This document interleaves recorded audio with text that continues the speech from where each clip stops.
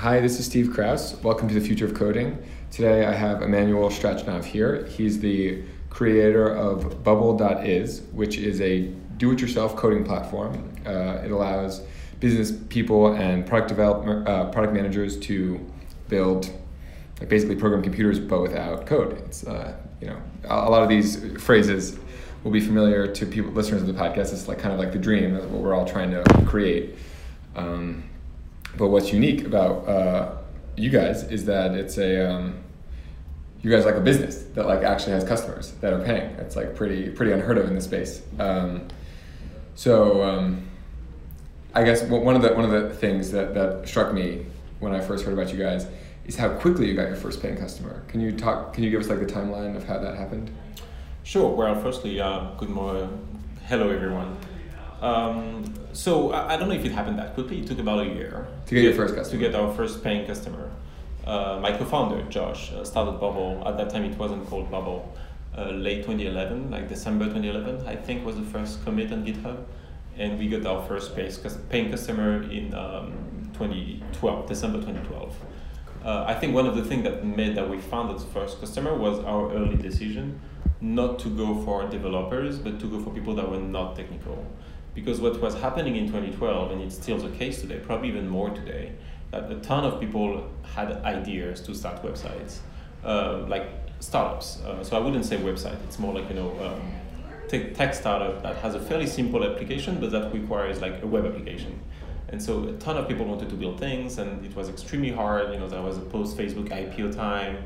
It was extremely hard to find tech people. And so if you go to them saying, we have this solution, it's a bit limited, but it might get you to actually try something, and you tell them, by the way, it's going to be $50 a month, because that was our first price point, they're like, okay, sure. I mean, not everyone would say that, but a ton of people would say, okay, sure. And that's how we found our first people.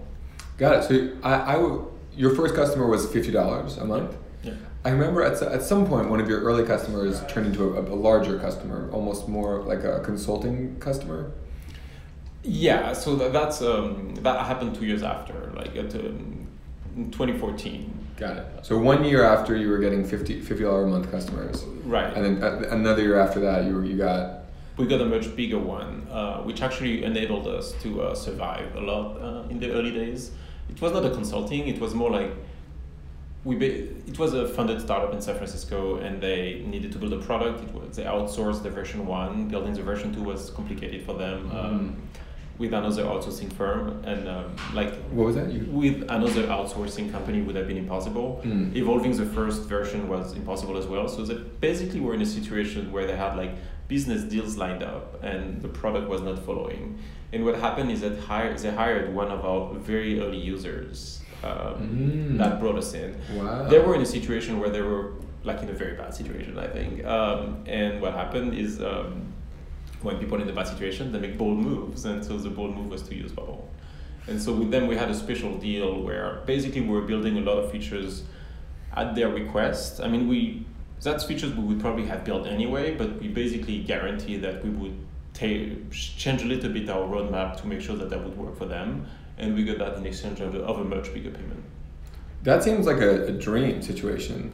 Yeah, I think we're pretty lucky. But there are some disadvantages. Of course. You depend a lot from one customer. You certainly do things that you were not certainly planning on doing.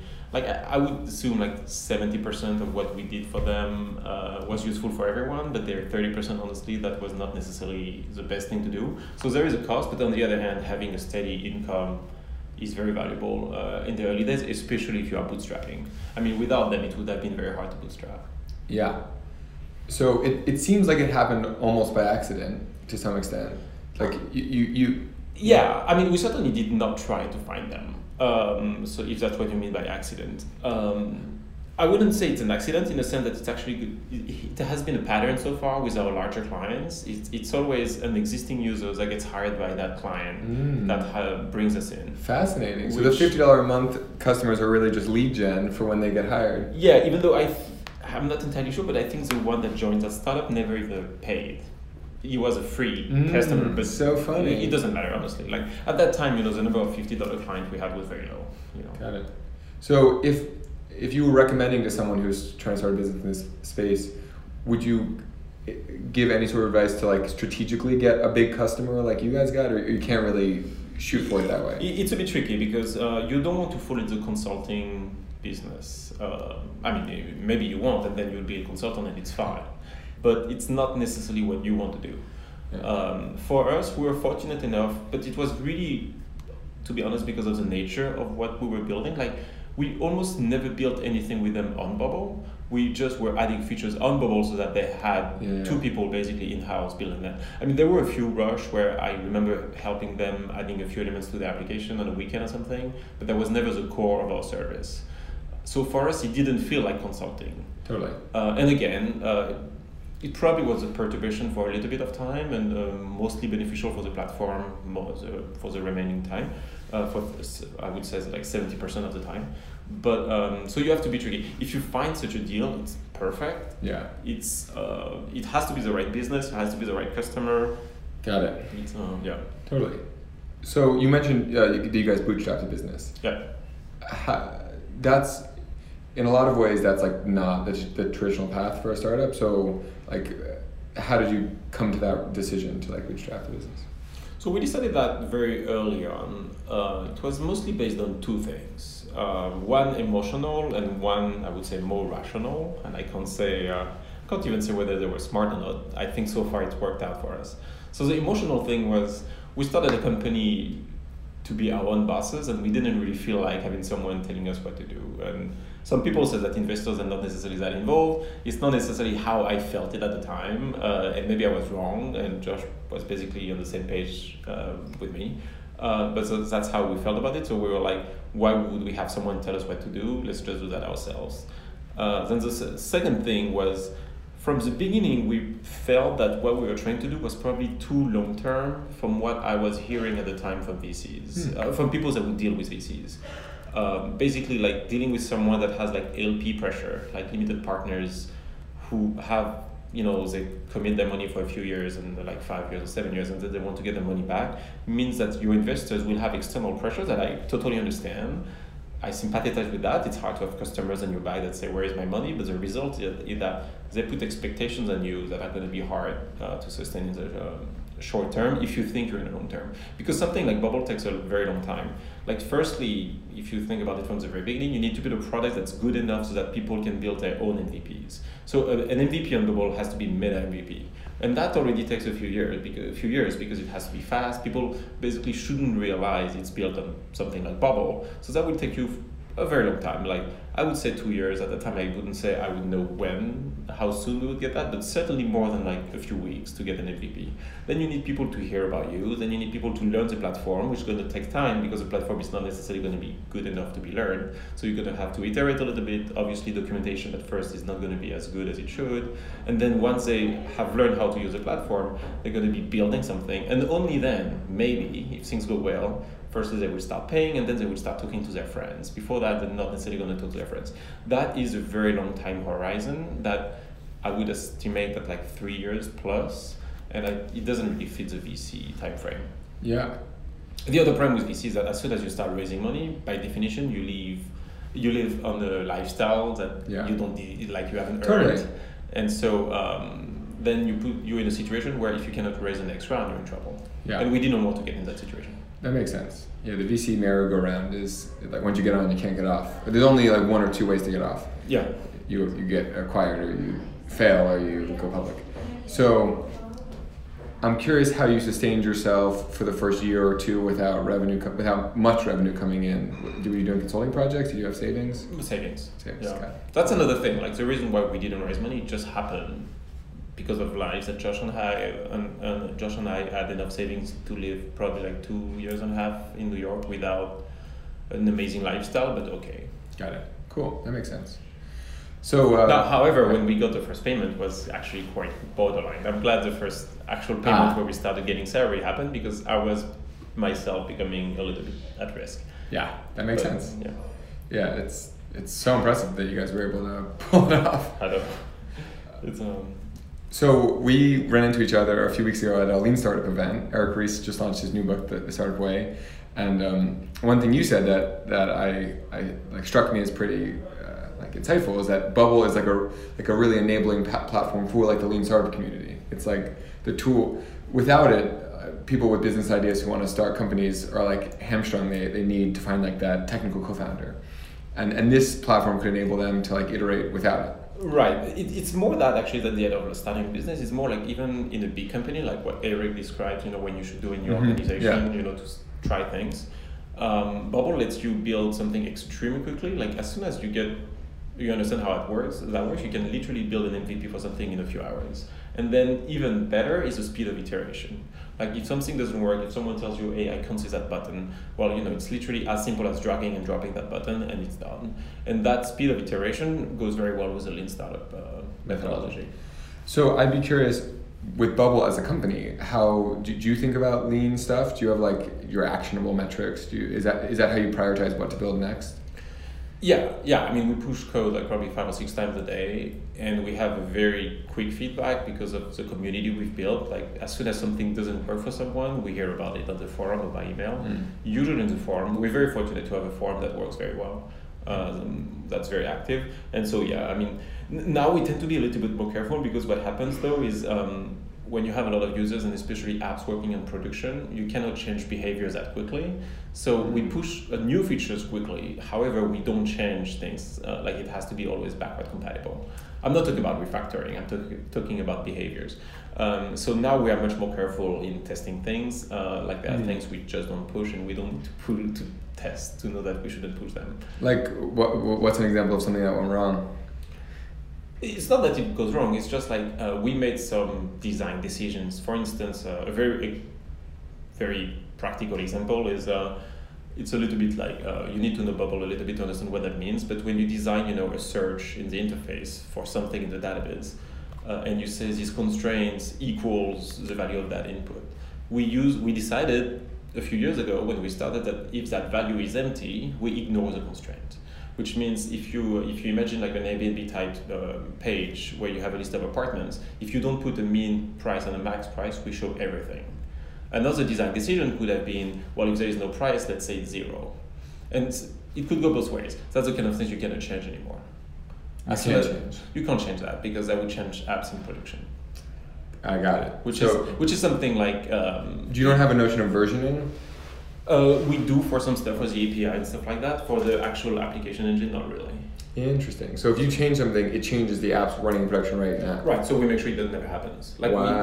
we don't change things that already were in production. Does it feel like that constrains how much better you can make the product? No, because you can always figure out ways to get around that. Like for instance, for this, I mean, we haven't implemented that yet, but it's on our roadmap. We'll do that pretty soon. It's going to be a checkbox somewhere in the application that says ignore or not ignore when the value of the constraint is 0. Got it. So you can build on top. Right. Exactly. You build around. Yeah. It's got it. I mean, it is certainly a constraint in some ways, but honestly, that's the constraint you want to have. Otherwise, that means no one uses your product. Got it. Cool.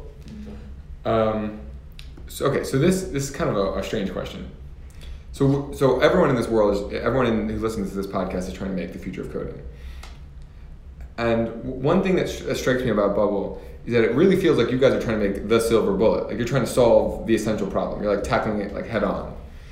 Is this it? Like do you think that like in 10 years like people will be like, yep, like this was the thing that like now you don't need to code anymore. This is Bubble. Or like is it more niche? Because right now it's successful, but it's still small. Yeah, like I don't think the community doesn't know about Bubble yet. I imagine the people listening now have never heard of Bubble. Well, I mean we're starting to work on that because that needs to change. But yeah, right now our community is very strong but fairly small, and we're trying to grow it. Now, obviously, I mean to your question, I'm biased, but I wouldn't be doing this if I were not thinking that would actually become the new standard.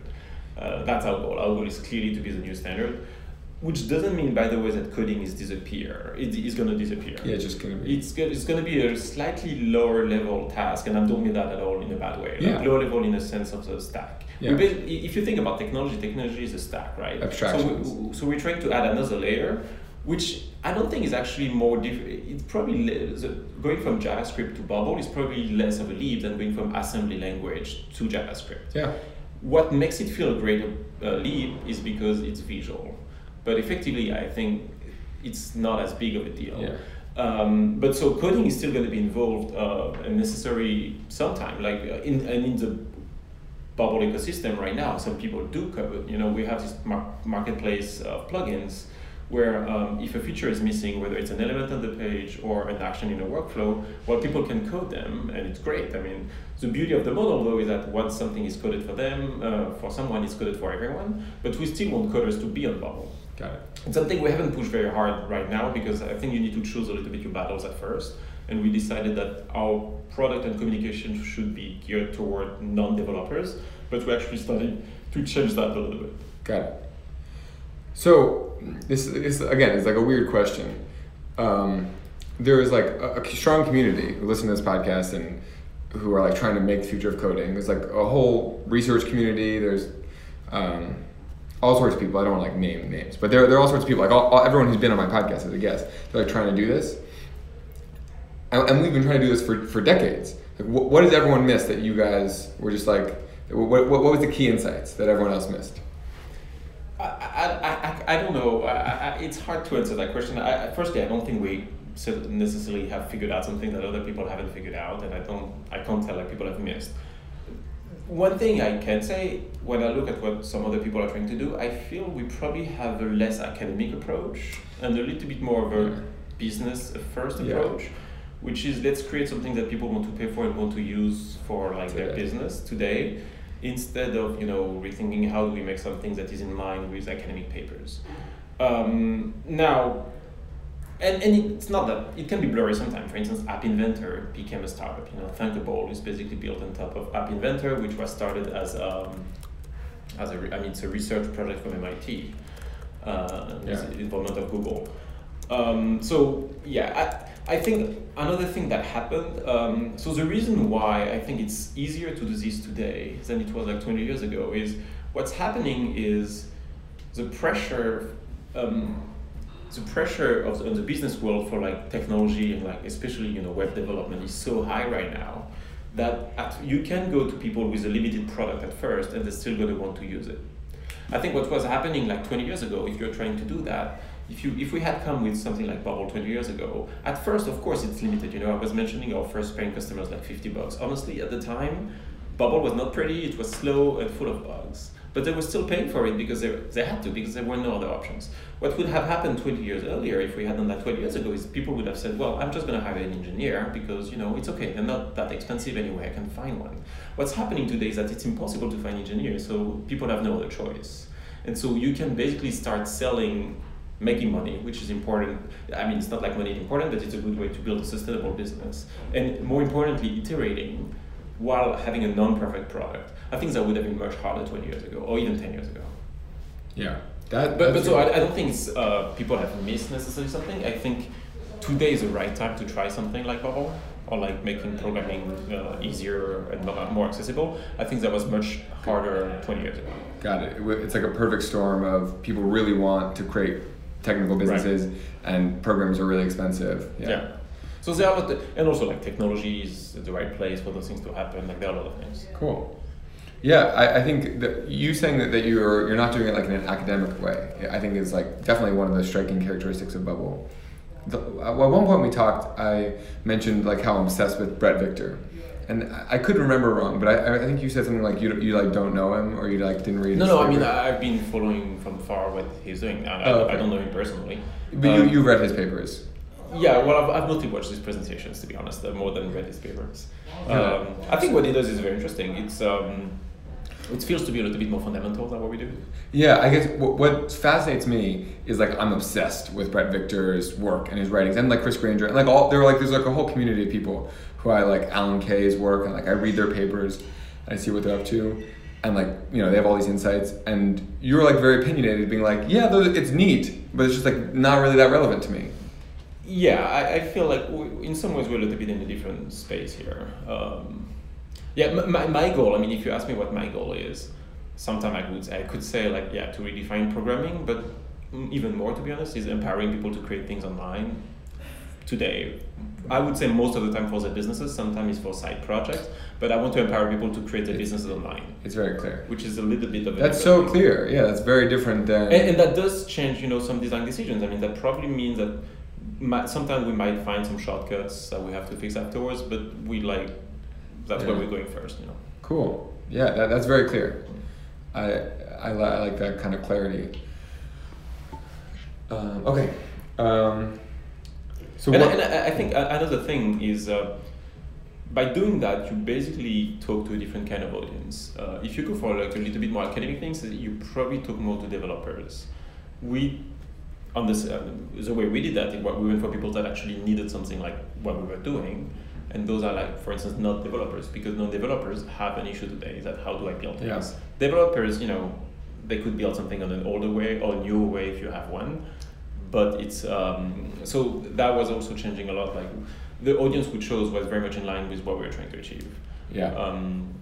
I personally think it's easier to start something with non-developers than developers. Yeah. Well, so here, maybe let's could you mind giving me some advice? So I want us to, or one target customer I focus on is students. They're non-developer. Those students I work with are non-developers when they start out, and they want to make games. They want to make things on the internet. And right now they have Scratch, which is amazing. They have MIT App Inventor. They have a few different other platforms. One of the things I struggle with is that kids can't really pay. So yeah, that's kind of where my head. Do you have any thoughts on like if you were to start something like Bubble, but with students as your audience, what sorts of thoughts come up? I mean, it's tricky. What kind of students are we talking about? Like high school students? Sure. Or middle school. Or middle school, right? Because I would say for college, actually, something like Bubble would probably be what they would need. Yeah. It's probably for some like hackathons. Bubble is probably their answer. Well, that's more of how you reach them. But I'm saying in terms of the complexity of tools of applications you can build. I think if you're trying to, selling directly to students and building a business out of that is hard, because as you're saying, they're not paying. I think that's a different conversation, but I would say there are two different options. Is either you make that as a non-profit, which some people have done, and then you can get funded with grants, and you have like a social aspect to creating a tool that makes learning easier, or you sell content to schools. But that one is actually pretty tough. That's pretty tough. It's yeah. Got it.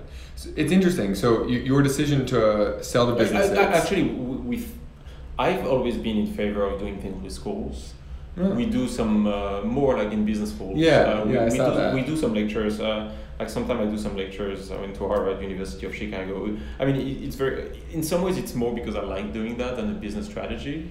It's great to be visible in those schools because a typical MBA students or like business undergrad students is a very good candidate for Bubble, like as a user. I'm not sure I would build our entire strategy on that because they don't pay. Yeah. And there is another thing, just to go back to the idea of focusing on businesses and letting people build things. At the end of the day, when businesses use you, is the best proof of concept. That's something they pay you. Well, yeah, but not only they pay you, but also they test your thing in real life. Yeah. Which I think is with their users. With their users and at scale. I mean, we had one customer this summer that went viral on the internet. They had like millions of views. Can you say which one? It's called Coinstarter, coinstarter.com. Coinstarter. Yeah. And they went on national television, like they got viral. That's a proof that something, that your technology works at scale. Damn. Well, I mean, it has some challenges, and then we need to scale on everything. But that's a good thing when you start working with people that actually are businesses, because they make money and they push the product to grow. If you work with people that are not trying to build businesses, there is a risk of just being a prototyping tool or a cool tool to learn, which, I mean, I'm very happy when people use Bubble to learn. I hope, I actually have a vision where I think at some point computer science should be taught with a tool like Bubble, maybe not Bubble, but a tool like Bubble. A lot of universities teach with Scratch. Right, but Scratch I think has limitations because as soon as you're like 10 or 12, it's a bit boring to have a character that moves, and I think you could move into more interesting things, and I think Bubble would be a great candidate for that. But that's fair. But what I'm saying is that you need at some point to go to scale, to show that your technology works. Yeah, I'm just so struck by how like that one decision of targeting business people who can't code, like how powerful that was as an enabler for you guys. It enabled you to be bootstrapped. It enabled you to like iterate. It turned out okay. Yeah, it turned out. Yeah, I'm like pretty great. That's awesome. and like tweaking just that one little piece. Like if instead you worked with students or you worked with developers, or was hobbyist, like the entire business wouldn't make sense. Like it's very specific. That one thing was key. Okay, so what about Bubble? Do you think you guys do really well, and what parts of Bubble are you like still embarrassed about? Oh, no, a ton of stuff. I mean, Bubble was 2 guys until 4 months ago. Now we're 6 people, so now we're aggressively hiring, and we want to professionalize the organization much more, especially because, as we were just talking about, since we're working a lot with businesses, we need to start being more enterprise compatible, because some of the businesses using us are actually growing and they have higher expectations. So the thing I'm embarrassed about is, if you go on our website, actually, like on bubble.is/roadmap, you see what we have. What we have in line in terms of technical things, but there are a lot of things we would like to fix there to work better at scale. And then we need to, have a better documentation, improve our onboarding process. There are a lot of things we would like to do. Whoa, I love this. Bubble.is/roadmap. Yeah, you can see what we are up to. We need to have 24/7 support. We need to become a company that big businesses can rely on for their IT, which is a very big responsibility, by the way. I mean, it's what Salesforce or Microsoft do. It's hard for a startup to be in that space, but there's a great potential in doing that. So if you think about the different things that programmers do, they design interfaces, they work with databases, they do analytics, they version control. There's a lot of different pieces to being a software engineer. What pieces are you focused on now? You mean as for Bubble? Yeah, for Bubble users. Yeah. Well, we have to offer everything. What's the current focus? Current focus is performance at scale. Scale, got it. But it's not necessarily something that our users have to worry about, because we take care of that for themselves. Having said that, we're also providing them with some tools to optimize their application, because the way you design your application can have performance impacts. So we have new analytics tools to see where capacity is using and stuff is being used and stuff like this. But so yeah, our current focus is there. But that's not really something that we ask our users to be proactive about. It's more we have to just make sure that everything works fine.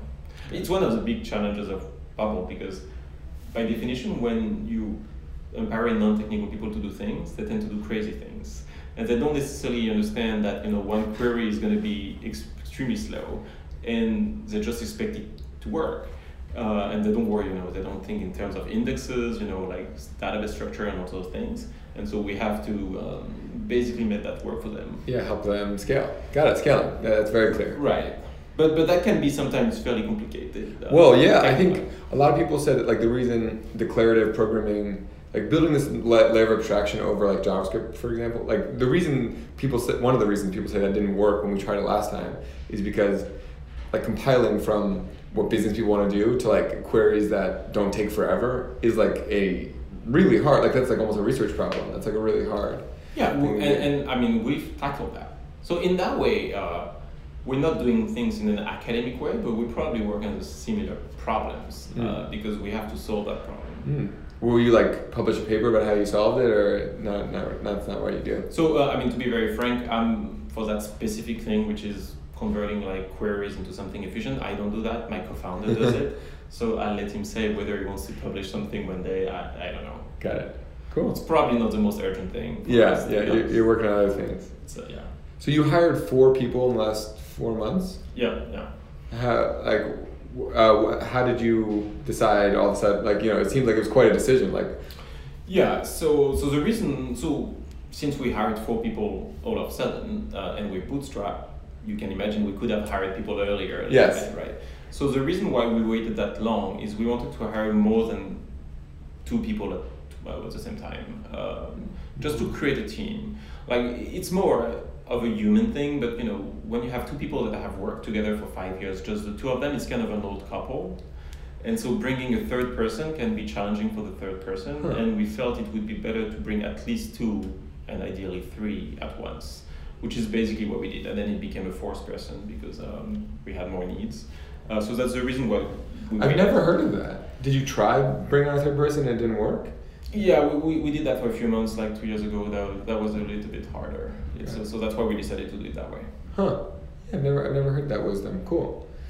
Yeah, it's and I'm glad. I mean, if it were to do it again, I would probably have started hiring like 6 months earlier, but just 6 months. Yeah. Okay. One of the things you said the first time we met that I thought was hilarious was that you were really excited for other people to build competitors to Bubble because there's just like nobody. You're like kind of you almost want more competitors to validate the space because it's just like such a wacky idea. Yes, it's actually one of our big challenges right now is, the first time I describe Bubble, everybody's going to ask me how is that different from Squarespace. Squarespace is a great product, but it's really not what Bubble is. And if we had more products in our space, it would be easier, for people to see us as a category. I'm actually starting to get a little bit less on the technical side right now and trying to move more into communicating the vision a little bit. And what I want to communicate is not use Bubble. It's just, you don't need to code to build things, which is something that a lot of people still disagree with, And it's hard because the code brand is very strong. The JavaScript brand is stronger than the Bubble brand right now. So communicating and telling people you don't need to learn how to code when, you have Barack Obama that goes that says everybody should learn how to code and stuff like that. It's a difficult message to convey, and the more people we'll have in that space, the easier it will be. Okay. So which people in the space are you excited about now? That if there's anyone that's on your mind? I mean, there are a few companies that are somewhat close to what we do, like Zapier, for instance. Which is not a programming tool, but about workflow automation, and you don't need to be a coder to use it. So there are people in our space like that. Microsoft has a tool that they call like Power Apps, which is actually in some ways fairly similar to Bubble. I don't think many people would see us as competitors because it's part of the Microsoft world. It's very integrated with Office and stuff like that. But the space is clearly heating up. We see also some people, on mobile trying to Thunkable. Right, for instance, or there is also like DropSource. There are some people doing things in our space. So it's heating up. It's not a big category yet, and I'm hoping it's going to get much bigger soon. Cool. Well, that's why we need you guys. We need people like this. Okay. Exactly. One question I like to ask is what sorts of ideas or technology, what sorts of things in this space do you feel like people are paying too much attention to? You just think it's like kind of in our space? Yeah, in the future programming space. If you should don't pay attention to everyone's talking about this, but I don't think that's the right way to go. To be honest, I'm not sure I follow enough, the technologies around. Yeah. I'm busy enough looking I think at it what sounds like we're doing. You're saying the whole space is like don't pay attention to, just work with customers. It's a little bit that. I'm starting to see more and more startups like talking about AI and machine learning to make like programming more efficient. I think it's going a bit too far, to be honest. I think it's too fast. I don't know. I'm definitely not an expert in machine learning and stuff like that. My feeling is let's try firstly to make programming that is easy to understand before trying to automate it, because at the end of the day, machine learning would be helpful if we can tell them a little bit what we want to build, right? And the best way to get there is to create something that understands our natural language, or at least that can be displayed on the screen in a way that is easier for a human to grasp instead of reading like these thousands of lines of code. So I think it's a little bit too early to start putting some artificial intelligence into making the process easier. Yeah, I would agree with that. That's like right now at Bubble, we don't use any of that, to be honest. Yeah. I mean, we could start, but I think there are a lot of things we can do just being normally smart, intelligent. Yeah. We don't need to be artificially intelligent. Yeah. So that's for the next iteration. Got it. Okay. What do you have a sense? I imagine you're like the business. You're thinking more about business stuff. Do you have like a plan, like a 10-year plan, like in terms of revenue or number of employees, or how do you think about like the future of Bubble in terms of the product and the business? So firstly, there is what we want to achieve. So we definitely want to become the new programming standard for any kind of organization. Individuals, large companies, a little bit, like what Windows has achieved for using computers. We want to do the same thing for programming computers. You want to be like $10 billion, $100 billion company kind of thing. Yeah, I don't know. I'm not going to talk about valuations. Like mass, it's like regardless of valuations, you want millions of people using it. Basically, what we want to achieve is in a few years when someone needs to build software, the first way it's going to go is, oh, I'm going to use Bubble, and then if it turns out that Bubble is limited in some ways, it will hire a coder to build a plugin that would be plugged in our interface, which already exists, by the way. Like we already have this system to build plugins, but not many people use it yet. But so that's what we want to have. Now, what that means in terms of headcount, market cap, or sales, honestly, I don't know. I would say I hope we can keep the team as small as possible. I don't think. I think at some point having too many people makes the organization a little bit too slow to evolve. But we'll see how that goes. And in the short term, we really want to expand the no-code category, and not just about Bubble, just in general. Like we want people to stop thinking that if you don't know how to code, basically it's over for you if you want to start a business or build something in an existing business. So that's the first step, and then slowly start getting more and more developers to use Bubble, to build plugins, and to see that actually they would save a ton of time building Bubble for existing stuff and just spend time coding new things. Like for instance, building a simple web app where you have like account management system and a database on Bubble takes a few hours. If you were to code that by hand, that would actually take you more time. You have to handle, Heroku or whatever hosting solution you're using. With Bubble, everything just scales out of the box. So we want developers to start realizing that it's more efficient for them to use this. And as soon as something is missing, to start writing code, because we let them do that. And then slowly, when that happens, at some point, it will become the new standard. Now, I can't tell when that will happen. Hopefully sooner than 10 years. Realistically, it's going to take at least like 5. I don't know, we'll see.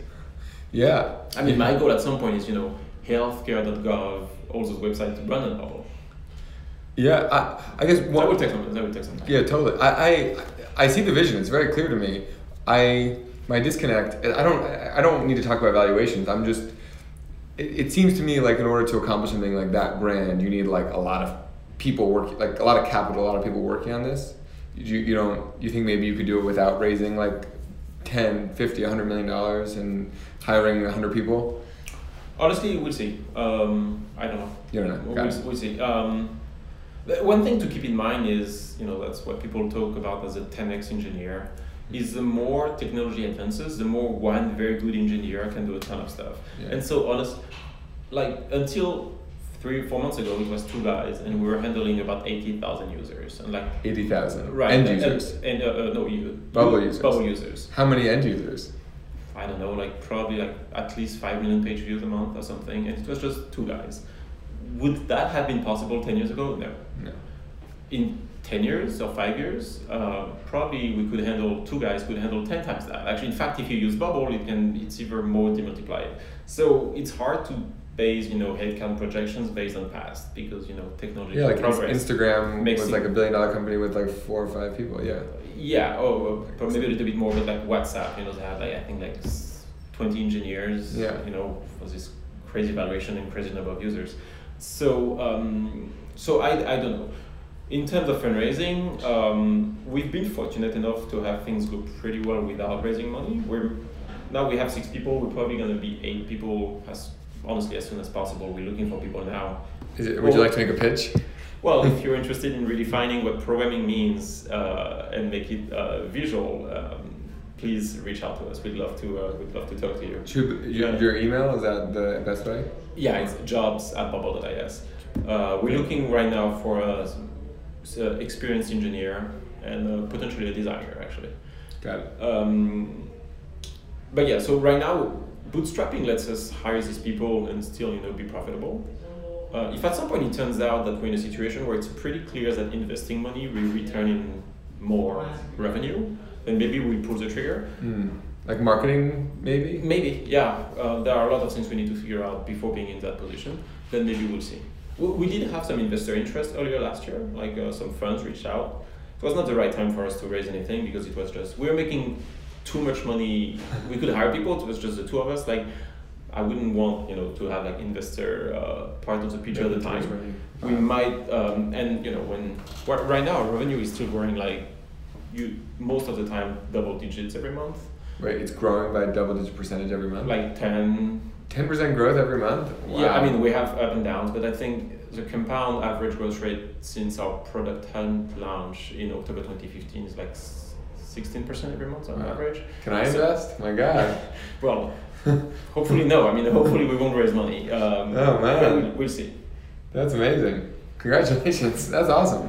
I mean, it's okay. I mean, we're not, huge yet. I mean, I think we've only captured a very tiny part of the market. Like, I think the market is definitely like 1,000 times bigger than what we currently see. So we still have a lot of work. Cool. So one of the phrases that I've heard you say that I really like is that Bubble is going to be a slow revolution. So can you tell me a little bit more about that? Yeah, so I mean, I can't say Bubble is going to be a slow revolution, but I think visual programming is going to be a slow, and business people building applications themselves is going to be a slow revolution.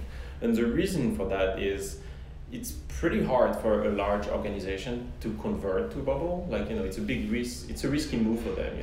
Firstly, they need to tell the whole IT department that they're going to have to work very differently, and in some ways may not be as relevant as they used to be. Like, a lot of people have to change the way they work. And so I think what's going to happen that is more likely to happen is new companies will be using these new technologies, hopefully Bubble, or like competing solutions. And slowly these new companies will be more and more. And at some point, they're going to start being more than 50% of the market because of how companies live. Some companies die and some new companies are started.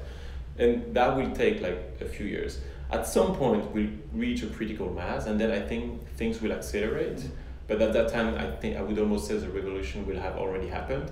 But that's probably and then it will be much faster, so that will not be slow anymore. But that's, I think, many years in the future. Like, I think I'm ready to be working this for the very long term, because it's not going to happen quickly. Got it. Yeah. So it sounds like your sales strategy is, instead of like hiring salespeople, you're just going to wait until the companies that you want to sell to hire people who already know Bubble. That's like... Well, I mean, we can't be entirely passive, because if you're passive, things don't happen. But yeah, like for Bubble right now, I think we need to invest more, in community marketing, making sure that people know that you can build things without code. I'm not sure the next hire we should do is an account manager and a salesperson that calls companies. Because honestly, if we had a salesperson right now that would every day call companies, I'm not exactly sure what they would tell them, because they would tell them, hey, why don't you just get rid of everything you've done so far and start from scratch on Bubble? That's a very tough sell. Yeah. So it's more about educating the market, conveying the vision that you can build things without code. And yes, at some point what will happen is that from the inside, those companies will hire younger staff or like people that have already played with Bubble that will bring us in, but that will take some time. Yeah. And you also mentioned that it's like a marketing thing. Like, the more success stories in Bubble, the more, like, the less people will be embarrassed, you said, to like admit that they use Bubble. Like, it's a little bit an issue we had at the beginning, where some people were raising money and not necessarily saying they had used Bubble because it was a new technology. It's like a secret. Yeah, but this is something that we're starting to see much better. Like last week, one of our customers in Paris announced a $2 million round, 2 million euros, so a little bit more, seed round, and they were started on Bubble. So did they disclose that? Yeah, actually, the investors after reached out to us. Like to have a chat. So it's starting, and those things will get better, and the more success stories we'll have. I mean, a $2 million round is great, but it's not, Instagram. Mm-hmm. When we start having bigger companies that get more visible, at some point when they will say, oh, by the way, I'm not technical, like build that on Bubble, and then, our marketing will be fine. Game has changed. Yeah. But that will take some time. Yeah, but you just need more. Maybe not. Maybe that will go faster. Maybe one of the companies that you already have will take off. Yeah. Cool. I mean, but it's a number game, because, unfortunately, most startups don't do as well as Instagram. So, you need a lot of companies so that one of them becomes a big thing. Yeah. I mean, not necessarily as big as Instagram, but a big company. Yeah. Well, they say, when there's a gold rush, you sell shovels. Yeah, that's exactly what Bubble is. I don't mind being comparing to a shovel. Great. Well, thanks for taking the time. This has been really fun. Yeah. Thank you very much for having me.